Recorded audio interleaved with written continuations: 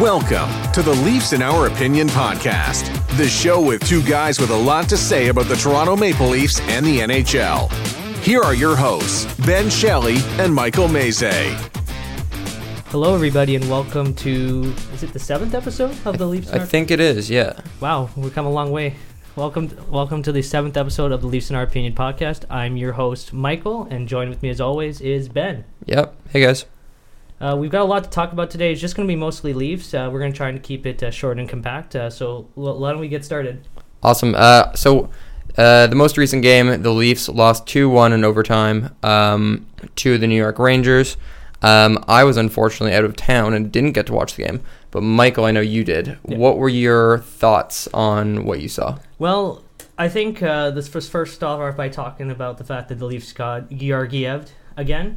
That was the second time this season. For those of you who don't remember, back in February, the Leafs played the Rangers, and they put on a clinic in terms of just production of shots, getting quality chances, just couldn't get anything going by Alexander Georgiev of the New York Rangers, who is the Rangers' backup goalie. And the same thing happened on Saturday night. It took the Leafs over 70 shots from the last goal that was scored by Kasper Kapanen in that game for Zach Hyman to get a goal, and even then that was kind of a bit of luck.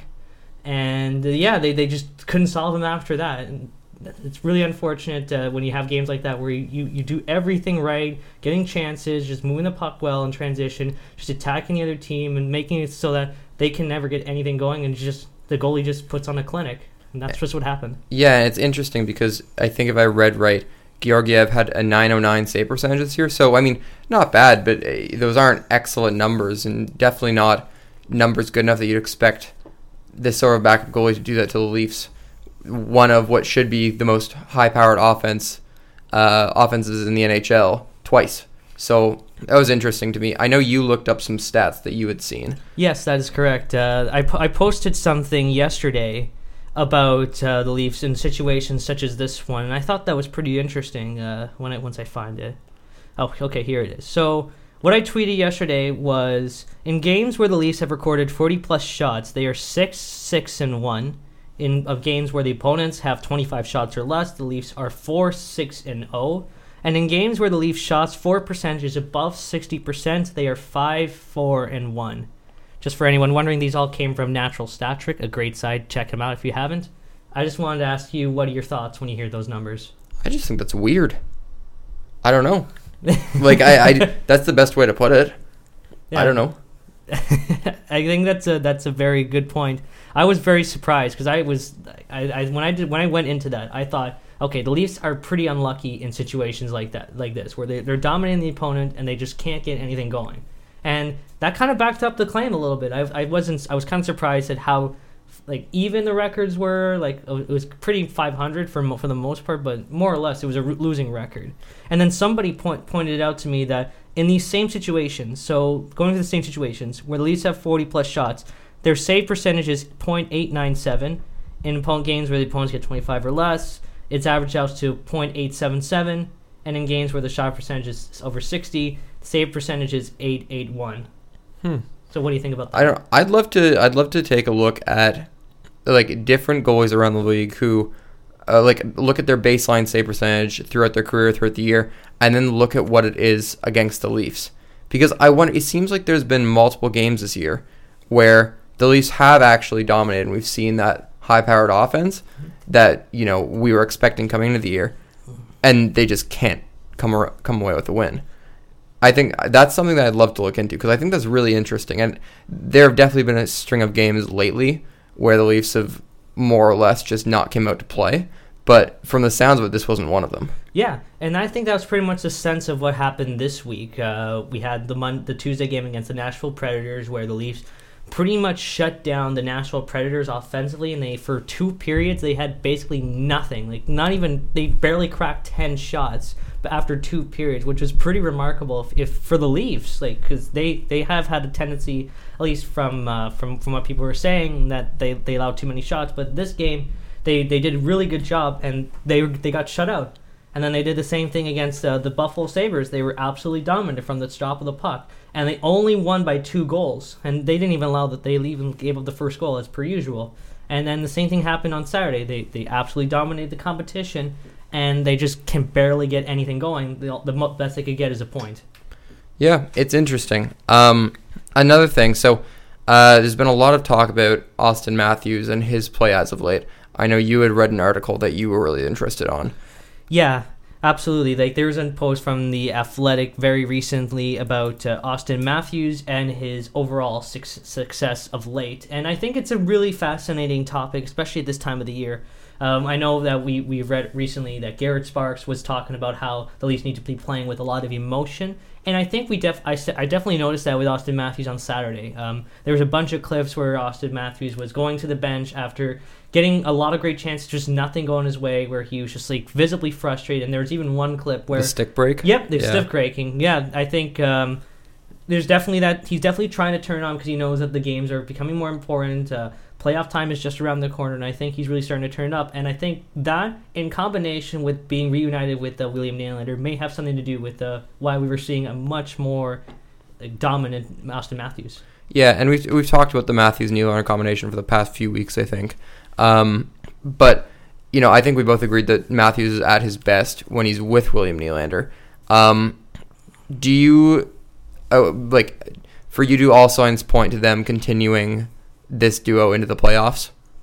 Yeah. You expect them to stick together for the playoffs? Yeah, absolutely. I don't see any reasons why the Leafs would want to split that up, especially with the way they've been playing the last few games. It's just unfortunate that nothing's been the results have not been showing yet. But I'm very encouraged by how both Matthews and Nylander have been playing. And there's an article that recently came out from Mike Kelly on The Point. If you guys haven't heard of them, you should definitely check it out. And it says here that that William Nylander has been getting a lot of shots on net, but the problem is that his slot shot accuracy is one of the worst on the team. It's actually in 12th place out of all Leaf forwards at 51.1%. Wow. And the only players that are worse than him are Kasperi Kapanen and Nazem Kadri, who, as you guys probably know, are struggling to get goals over the last 10-plus games. That's interesting. Yeah, the thing was, I think at the beginning of the season, I was very skeptical of the secondary scoring because I remember, I think it was before their game where Dallas came to play in Toronto, and at that point, it was unbelievable how much, what percentage of the team's goals were based from Matthews, Tavares, Marner. I know there were 5 players. I can't think of who else I would have included in that, but I think there was a big... There's a lot more secondary scoring that started to come right around that period of time, and now it seems like the secondary scoring is starting to drop off a little bit more. Mm-hmm.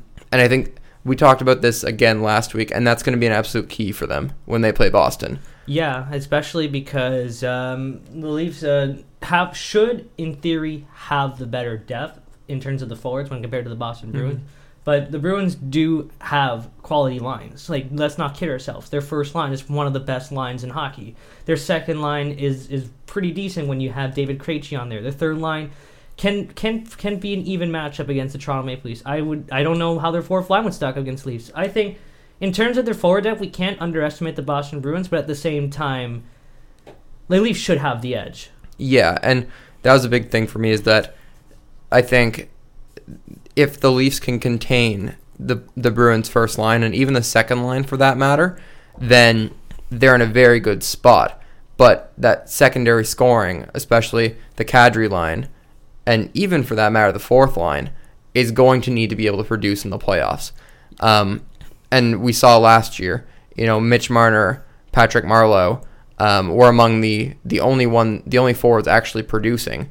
More so Mitch Marner, but I think there was a drop-off in points from 9 to 5, basically, from Marner to anybody else on the team. But I think that was a big problem last year, is that the top play, of course, in the playoffs, the top players are counted on to be the top players, but I don't want to call them a top-heavy team like Boston, but with a team that relies, that puts a lot of their scoring hopes on, the top 6 forwards, the Leafs need to be able to capitalize when they have those third and fourth line matchups. Yeah, absolutely. And I think a big part of that is because of the fact that we've been seeing a lot of line turnover throughout the season, whether that be with injuries or just struggling players or trades or what have you.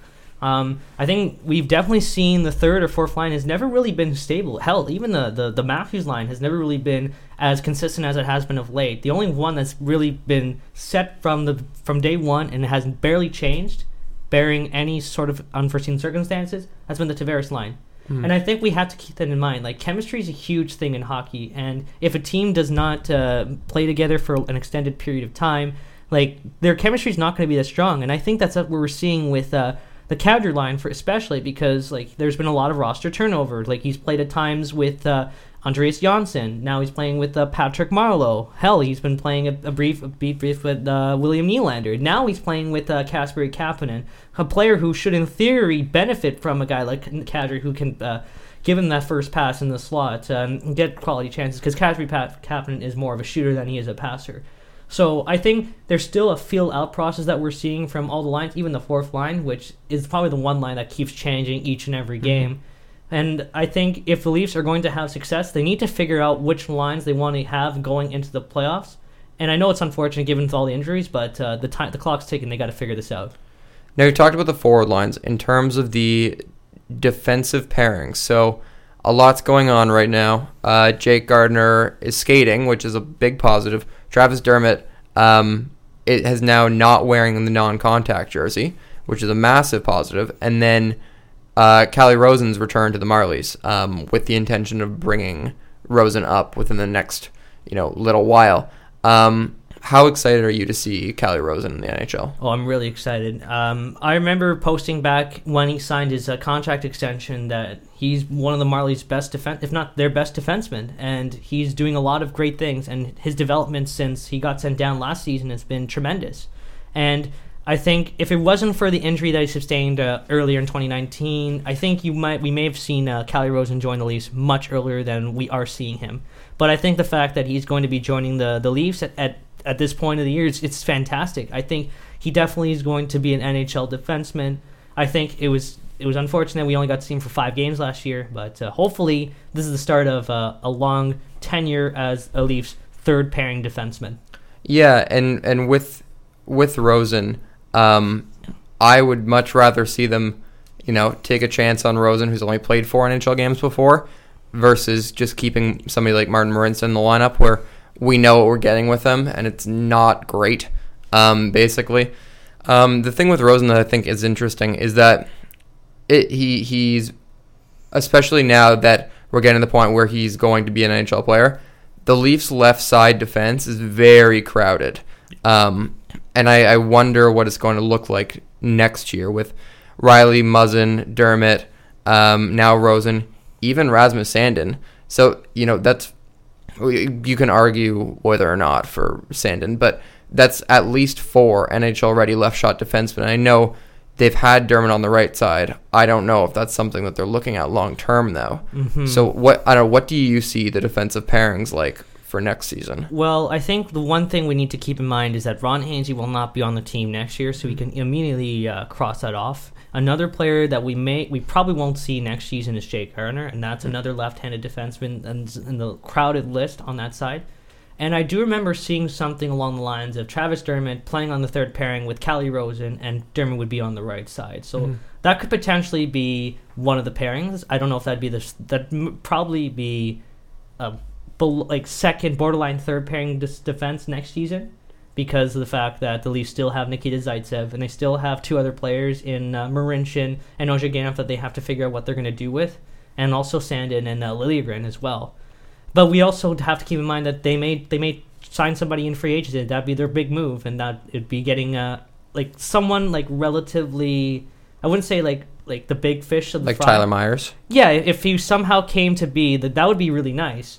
But I don't know if it's gonna fit in the Leafs budget. I'd probably be.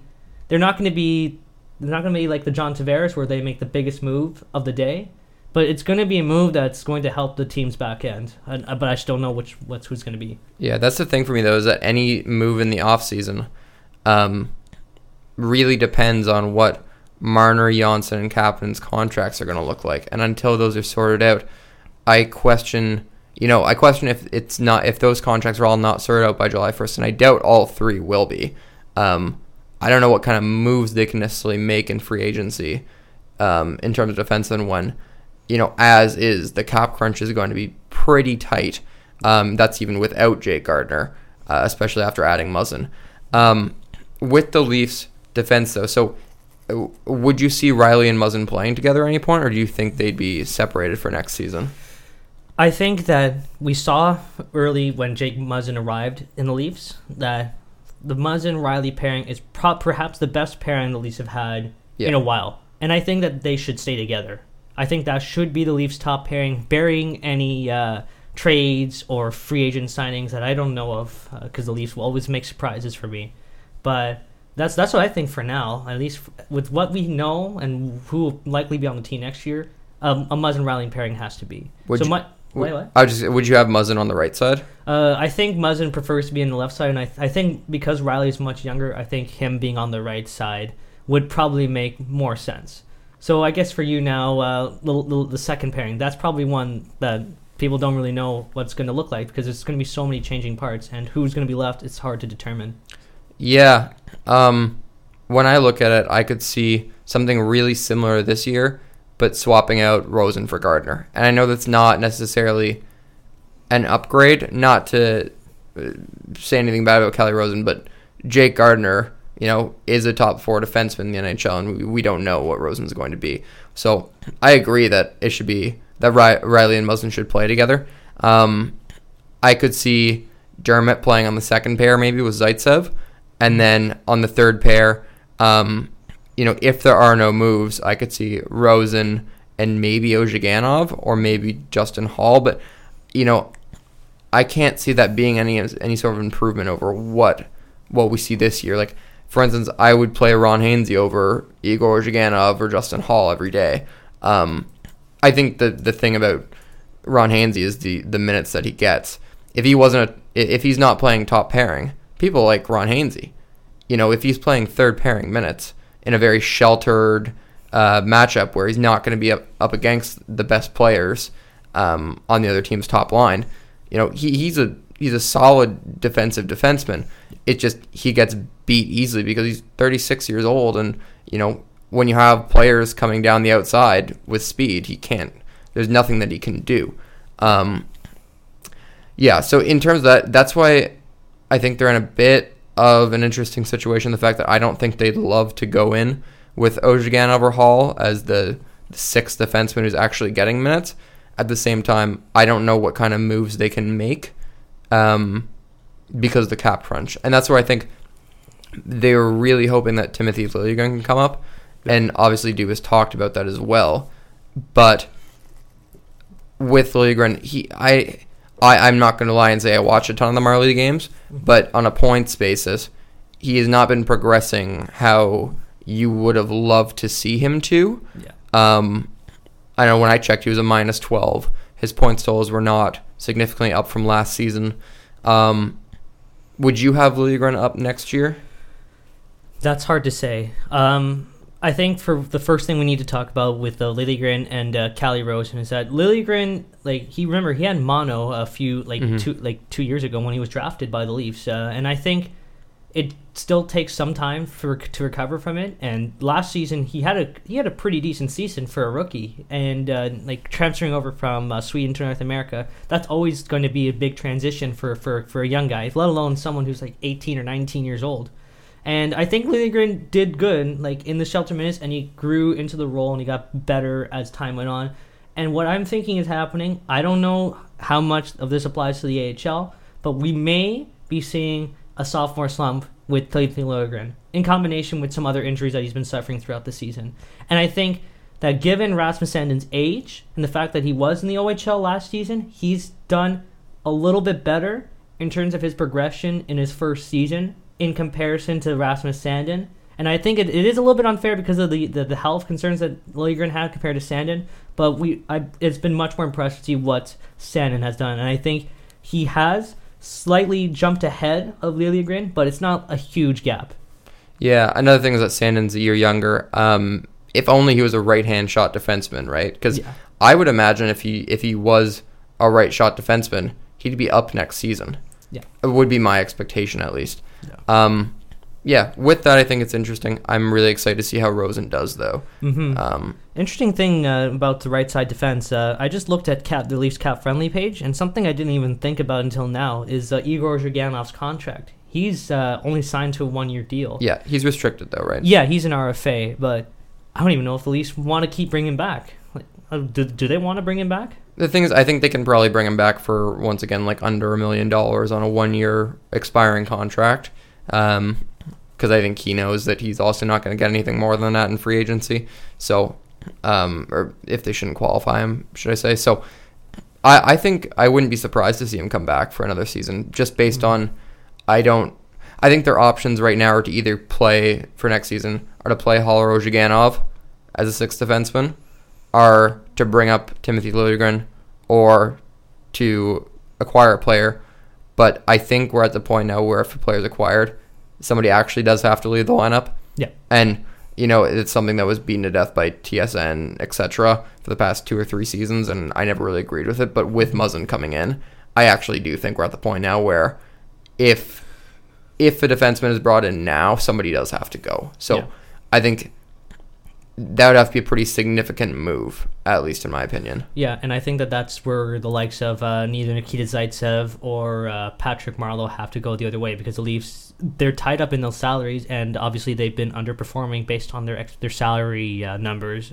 Obviously Nikita Zaitsev, he does some decent things defensively, but we know there's some flaws to his game that cannot be ignored. And Patrick Marleau, God bless him, he's going to be in the Hall of Fame once his career's done, but at $6.25 million, at 39 years old, he's not producing at that level. And I think that's definitely going to hurt the Leafs unless they can find a way to move those contracts or get rid of them in the best way possible. I think Patrick Marleau is probably the best thing that they could do would be if, by some miracle, at the end of the season, Patrick Marleau just decides to retire. But I don't know the chances of that happening. No, I think they're pretty slim. My reason being, at least, is that he was leaving San Jose on the basis that, and don't quote me on the numbers because I'm not 100% sure, but I remember seeing that year when he did sign with the Leafs, San Jose was only willing to go $5 million for 2 years, and a big thing for Marleau was getting that extra year on the contract. So that's why, I don't know, and with Marleau's no movement clause too, I think they were set up in a way that they'd be able to handle the contract, but then as soon as Tavares was signed, everything changed, and I don't think they were really. I would, as a fan, I would have all the confidence in Dubas and the management group, but I don't think they were really prepared in what they were going to do with the Marleau contract if Tavares did come to Toronto. Yeah, and I think now that I think about it, Zaitsev is probably the easier contract to move out of the two, but I think probably the easiest contract out of all these two moves that I mentioned would be the Connor Brown contract, which we've talked about before on previous episodes, how he's making $2.1 million next season on the last year of his deal, and I think that's the kind of contract you'd have to move to save a bit of salary. And I think everyone's beaten to death the fact that Connor Brown has absolutely no redeeming qualities to his games that would make him worth keeping on the team long term. And with the expansion draft coming up, there's going to be even more tough decisions that the Leafs have to make. Yeah, I like Connor Brown actually, and he's frustrating because I've never seen a player dump and chase so much. But I wouldn't say there's no redeeming qualities. I would say there's not enough redeeming qualities to keep him at that price for another year, where we're at the point where players need to start going. That's my thing with it, and I think there are players that they can bring up. I wonder if Jeremy Bracco gets a chance next season. I don't know, because for me, Bracco has to be playing a top 9 minutes if he's going to be in the NHL. Yeah. I could see them doing something similar to what we've seen with Janssen, Trevor Moore, Kapanen, where he gets brought up partway through the season. But that's interesting to me. In terms of load management now, going into the playoffs, how would you be using the players on the team against Boston? That's absolutely a great question, especially because the season is coming close to the conclusion. Obviously, if you guys are listening to this is Monday, the 25th of March, and the Leafs are going to be playing the Florida Panthers. So I believe after this, there's only 6 games left. Is that correct? Oh yeah, you're right. There's 7 games left in the season. Yeah. So I think that the Leafs, if I'm not mistaken, there's one back-to-back left, and Garrett Spark is most definitely going to get a game there. And after that, there's a few actually pretty much throw-in games, and by then the Leafs should, and this is what I'm saying, but in theory they should have a playoff spot locked up. So I think if I'm the Leafs, you have to give Garrett Sparks more than one more start the rest of the way, because if I know the Leafs want to win, they want to get points, but at this point in the season, their playoff position is more or less decided. They have 6 points left before they can clinch a playoff spot. If they win tonight, it's 4. Otherwise, it stays the same. So they have to find a way to get Garrett Sparks in more games. They also have to find a way to, I think, ideally, we want to see Ron Hainsey rest in at least one of these next few games, because I think for him to be as useful as he possibly can, he needs all the rest he can possibly get. And I know that Babcock has really been reluctant to rest him, especially with all the injuries. But yeah, I think Ron Hainsey should sit out in at least one of the next 7 games. Do you actually see that happening though? Because I think those are 2 different things. Yeah, that's the point. I think in theory it should happen. I think it makes a lot of sense. But in reality, with Gardner and Dermott still recovering, we know that Dermott is more closer to returning than Gardner is, and with Rosen potentially coming up, the chances of that happening are pretty slim. Yeah, that's my thing. I don't think Babcock would be resting Hainsey, especially with Rosen coming up and Gardner and Dermott still out of the lineup. That, for me, even if they were in the lineup, I still can't even see Babcock resting Hainsey, no matter if he should or not, because at this point, the games are almost meaningless for the Leafs, and I don't, I shouldn't say that necessarily, but they're 7 points back of Boston and 8 up on Montreal. So with that, I think it's pretty clear as to where their positioning stands. To get home ice in the playoffs, I'm just looking at it now, in their 7 games, if they won all 7 and took 14 points away from that and were at 108 points, the Bruins would still have to go 3-3-1 in their last 7 games. So the chances are extremely, extremely low that the Leafs are getting home ice advantage. And I love to see players getting rested, to be honest. At the same time, though, I'm a little skeptical, because though it would be great to have a really fresh team going in and get them to reset a little bit, I don't think they've been consistent enough that we can, I think if they were resting, I'd be a little worried about what team's going to be coming on the playoffs, because they haven't been playing up to where they need to be playing to be able to beat Boston. So that's why I'd be a little concerned about resting. Yeah, but at the same time, the stretch that they've been playing recently, especially this past week, is signs of encouragement. It's obviously, we want to see them have success. We want to see them win games. But maybe if you think about it from a bigger picture perspective, while Leafs are playing good hockey, and they definitely have been showing progression, this past week they went 1-1-1, I think you can also think of it different ways. You're playing good, but you can play better. And I think that if you look at the Leafs' shot quantities and maybe quality of shots in those 3 games where I mentioned that they were struggling, perhaps maybe this be a perfect opportunity for them to really focus in and just get their craft going, figure things out, get back to the basics of how they want to play the game. Think kind of the way that they were playing at the start of the season, and I think. Yes, an adversity is great for every team, and that's obviously everybody says. So I think that, I think they definitely can look at it as motivation. Hey, we played some good hockey. We can definitely be better than this.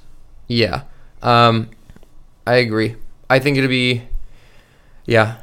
I just, yeah. I'm kind of antsy for the playoffs at this point, because I kind of hate the stretch of games where we know what's going to happen and we're just kind of riding out the games, and it's nothing more than just to see how the team's going to finish off the season. I'm a little excited to see other teams play. Teams like Columbus, who are still a point out of the playoffs right now, and have just literally, said this is the year that we're making our push, and now they may not make the playoffs. Stuff like that's interesting to me.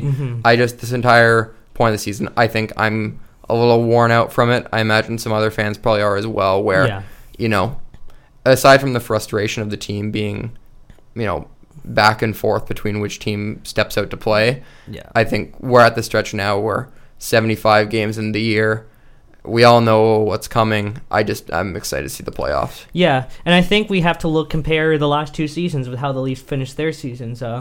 When you're talking about Columbus and Montreal, I immediately jumped back to 2016-17, where the Leafs went on a really nice run towards the latter half of the season, and they just barely clawed their way in. Like it took them the second last game to even clinch a playoff spot, and the last game to determine who they were going to be facing. So, and then last season, obviously, we were kind of in the same predicament that we are in now. The Leafs kind of already know who they're going to be playing in the first round. They're kind of just trying to get to the end of the season as quickly as possible. But now there's kind of a little bit of a sense of urgency at the same time, in that Montreal can still catch them. Like, and the chances are not high, but there's still a chance that they could catch them. If you look at the number of games that are left in the schedule, the Leafs have 94. The Canadiens have 88 games. Yes, they have a game in hand, but 90, 92, 94. Win 3 games. The Leafs lose all their 3 games, and all the next 4 games, they catch them in the standings. Here's an interesting thought. What if the Leafs did lose those games and fell to a wildcard spot? Just not that I think this is going to happen or there's any sort of a high chance of this, but would you feel more confident with them playing Washington? We can't guarantee that, though, because what if Carolina continues to win their games? And then you run the risk of potentially having to play Tampa Bay in the first round, which is something no team wants to play, let alone the Toronto Maple Leafs. Yeah, that's true. If the matchup, though, was... if they fell into that first wild card spot and ended up playing a Metropolitan team, would you feel more confident of them playing any of those 4 Metropolitan teams than Boston? Because I would. That's actually a very good question. And not, like, again, this isn't going to happen, but just in theory. Well, let's think about how the season series has gone between all the teams that are there. Washington, the series is pretty much done. The Leafs won a pretty tight game back in October. And then back towards before the All-Star break, I believe it was, the Leafs dominated the Capitals to a 6-3 win. And then the third game, they did a lot of things right, but then ran into Holt. They got Holtby, and they lost that game. The Islanders is kind of hard to really put into perspective how the Leafs would do, because in the 2 games, the Leafs have had to play their backups, second half of back-to-back, and there's some circumstances going into both of those games. So I think a better judgment will be after their game on April 1st for me to decide how that series would go, in theory. And then obviously Pittsburgh, the games are back and forth. Leafs played well one game, played bad another game. I think the Leafs I think it's Pittsburgh series would probably be the most interesting out of these 3 so far. And then there's Carolina, which I think that's probably the one series out of all of these 4 that I'd be the most concerned about. You would be concerned about because Carolina is actually one of the best teams in the NHL at 5-on-5. And remember, way back, was it October or November where the Leafs played the Hurricanes in Carolina, and they got pretty much run out the door by the Hurricanes. Like they were like piling on shot after shot after shot, and the Leafs barely hung on. Oh, sorry. Sorry for anybody listening. I think we just had a technical malfunction. Yeah, I think the mic was agreeing with me how scary the Hurricanes are. But anyway, I'm going a little bit off topic. I think the Carolina Hurricanes are playing some of their best hockey right now, and that's the kind of team you don't want to play in the playoffs, especially if you're the Toronto Maple Leafs. And I think Carolina is the team I'd rather play deeper into the playoffs than right out of the gate in the first round, because look at the way that they're playing. They're playing some of their best stretch of games. They're like 6-3-1 in the last 10. Like, I know their goaltending is suspect, and I think, in theory, you should be able to beat them, but at 5-on-5, they're dangerous. Interesting.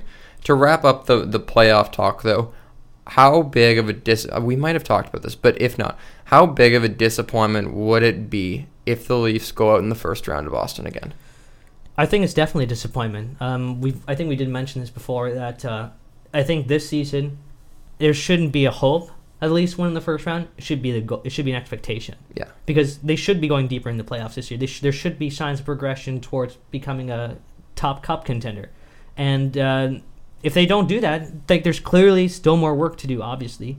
But at the same time, it's disappointing. Like, I don't care who the opponent is. They have to go deeper in the playoffs than they do this year.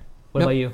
No, I agree. I just looking at whether or not, regardless of the fact that they're technically a year ahead of where they're supposed to be in their plan that was outlined during the rebuild, they went to Game 6, barely snuck into the playoffs in the first year. Last year, I still thought that was a fine year for their second year with Matthews and Marner and Nylander. They had a much better regular season. If it was still 1-8 matchups, they would have had home ice last year. They made it to Game 7 against a very good Bruins team. I was completely fine with the way the last year shook down. I thought that was completely fine.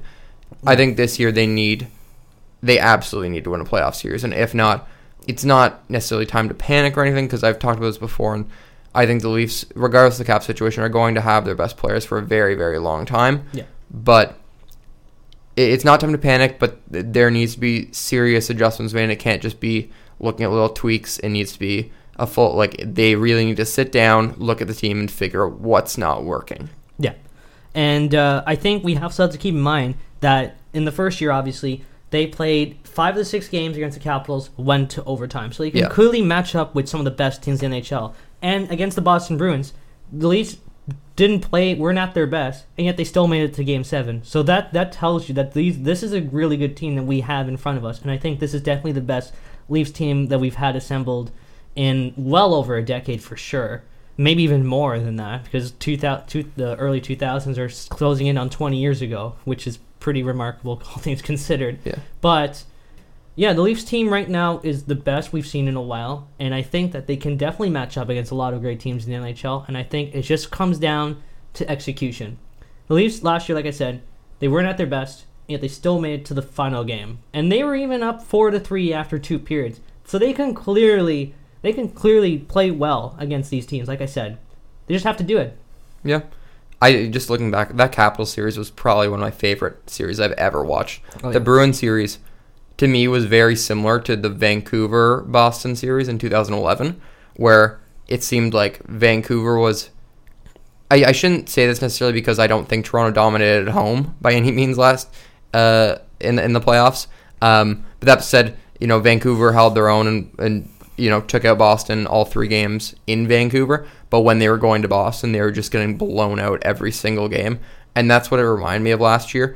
I know the Leafs won Game 5 in Boston, but to me it seemed like the games were fairly even in Toronto. But then as soon as, for whatever reason, they're playing in Boston, it was just, you couldn't even expect, it was hard to expect the team to even compete.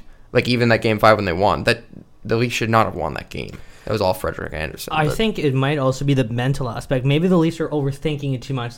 They're looking at TD Gardens, and I think a lot of fans, and I'd probably say myself included to an extent, that's a house of horrors. And when you think of when you think of a building as a house of horrors, it's going to get to you. And I think that's what I think some of the Leafs are going through, and especially because of the fact that they have Jake Gardiner and Nazem Kadri, who are the only 2 players left who were on that 2013 Game 7 collapse. Yeah. And I think that definitely plays a factor. When you think too much about the situation, you're going into when you're going to TD Gardens, oh my goodness, we're going to the TD Gardens.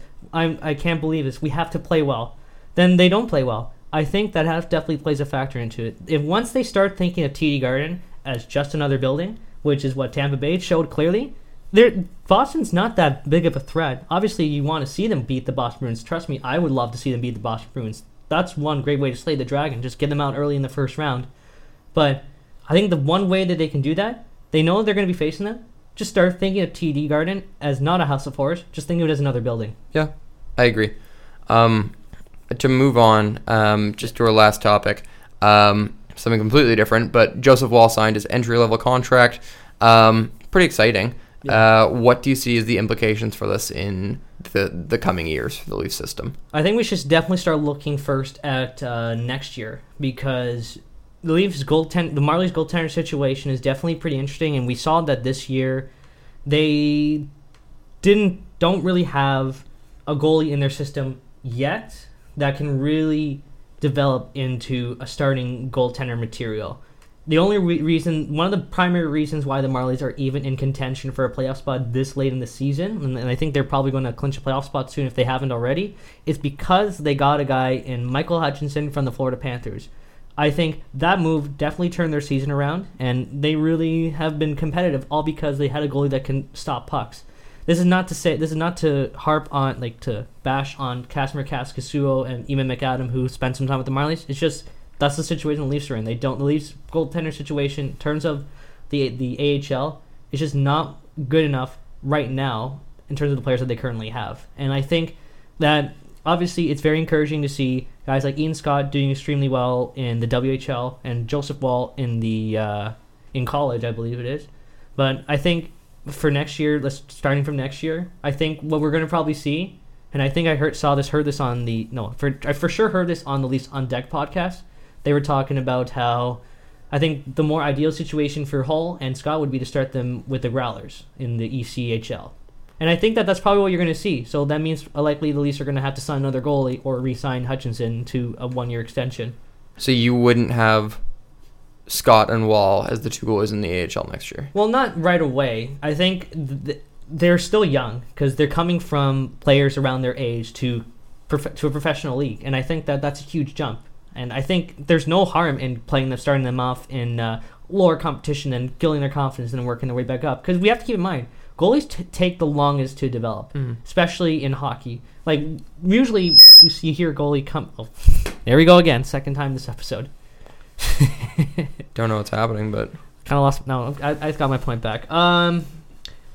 We saw, like, most goalies don't really make a immediate jump to the NHL unless they're an exceptional talent to, like, maybe 23, 24 years old. Maybe even a little bit older than that. Yeah, Thatcher Demko is a good example. 23 years old, just starting to get action now, and he's a top goalie prospect. I'd say maybe look at, Kaskisuo's under contract for another year. Anybody else needs to be re-signed. I'd look at maybe keeping Kaskisuo in the AHL and keeping one of the 2 up in the AHL and sending the other down to the ECHL. I don't know. Yeah, there could be some likelihood in re-signing Hutchinson or even McAdam. But I'd love to see one of them get fast-tracked a little bit. I shouldn't say fast-tracked, not rushed, but I'd love to see one start in the AHL on the basis that I think Garrett Sparks is probably, not going to be around forever because he's 25. He has 1 year left, signed on his new contract, and then I think he's a UFA after that. So the Leafs are either going to have to sign a backup or bring somebody up from the system. So I'd love to start getting a look at what Wall and Scott would be able to do. Yeah, I think you brought up a pretty interesting point in Garrett Sparks' future, and I think I agree with you in that. I hate to say this, but Garrett Sparks, while he is young and he's definitely got still more mileage on him, I think when you look at how the Leafs goaltending prospects in Scott and Wall are, you have 2 quality options. You could definitely see Sparks as a long-term stopgap option, like just to hold him down in place of these guys that are down the system that are I think have much higher ceilings. And I know that this is unfair to say because Sparks has definitely held his own to some extent, but yeah, I think definitely I can't wait to see what Hull and Scott do against professional competition next year for sure, and I would love to see them join the Leafs at some point, especially because you have to keep in mind that Anderson's 29, closing in on 29, I believe. Yeah, exactly. Anderson he can't be this good forever. The Leafs have to keep that in mind too, like Anderson's long-term future and what his next contract's going to make. So they definitely have to keep the long-term future in mind as well as the present. Yeah. With Sparks, though, people are really down on Sparks. I think it's just important to note that, again, this is his first full season in the NHL. He's still adjusting. All signs do point to him being able to hold his own in the NHL from his stats back in junior to 2 excellent seasons with the Marlies. Signs point that Garrett Sparks can be a good NHL goalie. I think people need to give him a bit more time, and it's unfortunate that he's coming up when he's, just coming up to the NHL when he's 25 years old, because I think if he's maybe 23 when he's coming up, there's a very different story around Garrett Sparks, but because he's a little older and closer to unrestricted free agency, that's why there's a little bit more impatience, but I'm not ready to necessarily give up on Garrett Sparks. If I'm making my guess, I don't think he has a long-term future in Toronto, but I don't think he should be written off like some people are writing him off. Yeah, and I think that's definitely something I totally agree with you on that Sparks should not be written off necessarily just yet. But I also think that you're right. Garrett Sparks is most certainly not in the Leafs' long-term plans, and that's not a bad thing. I think he can definitely still be in the NHL, whether that be as a fringe starter or as a quality backup option. I think he can still be in the NHL for a long time. But I think when you're looking at the Leafs' immediate and short-term future in terms of not just how this season plays out, but the next season and the season after that, and maybe the season after that with Anderson's contract, Leafs have to keep in mind that Sparks has to start showing signs of progression, towards becoming maybe a potential starter at some point in the very near future. I think next season we definitely need to start seeing more signs of progression. Okay, you've had a year in the NHL. You're starting to get your feet wet now. Let's see some progress. Yep, I agree. I think that's it for the podcast. I think actually I want to talk about one more thing. You got one more? Yeah, just about we talked about Gardner and Dermott, and I just wanted to get your opinion on when should be the right time for them to come back. I think it's funny because I think it's almost a per episode basis now, where I think we're done and then we do one more topic. I seriously think out of the 7 podcasts, it's probably happened 5 or 6 times. Yeah. But in terms of Gardner coming back, it's like a bonus topic. Yeah. Actually, yeah. We'll call this segment the bonus topic. So what was the question? When do you think it's appropriate to come back? So we know that Gardner and Dermott are close to returning. Dermott much more so than Gardner. But we know that there's not that many games left in the season. The playoffs are around the corner. When do you think would make the most sense for them to come back? I think wait as long as you can. And I think people would love to rush it. But I think with Rosen coming back from injury, I'd love to see what he can do. And at that point, Rosen, if he turns out well, we only have somebody like Ojigana over Hall or Marince in the lineup. It's a one stopgap basically.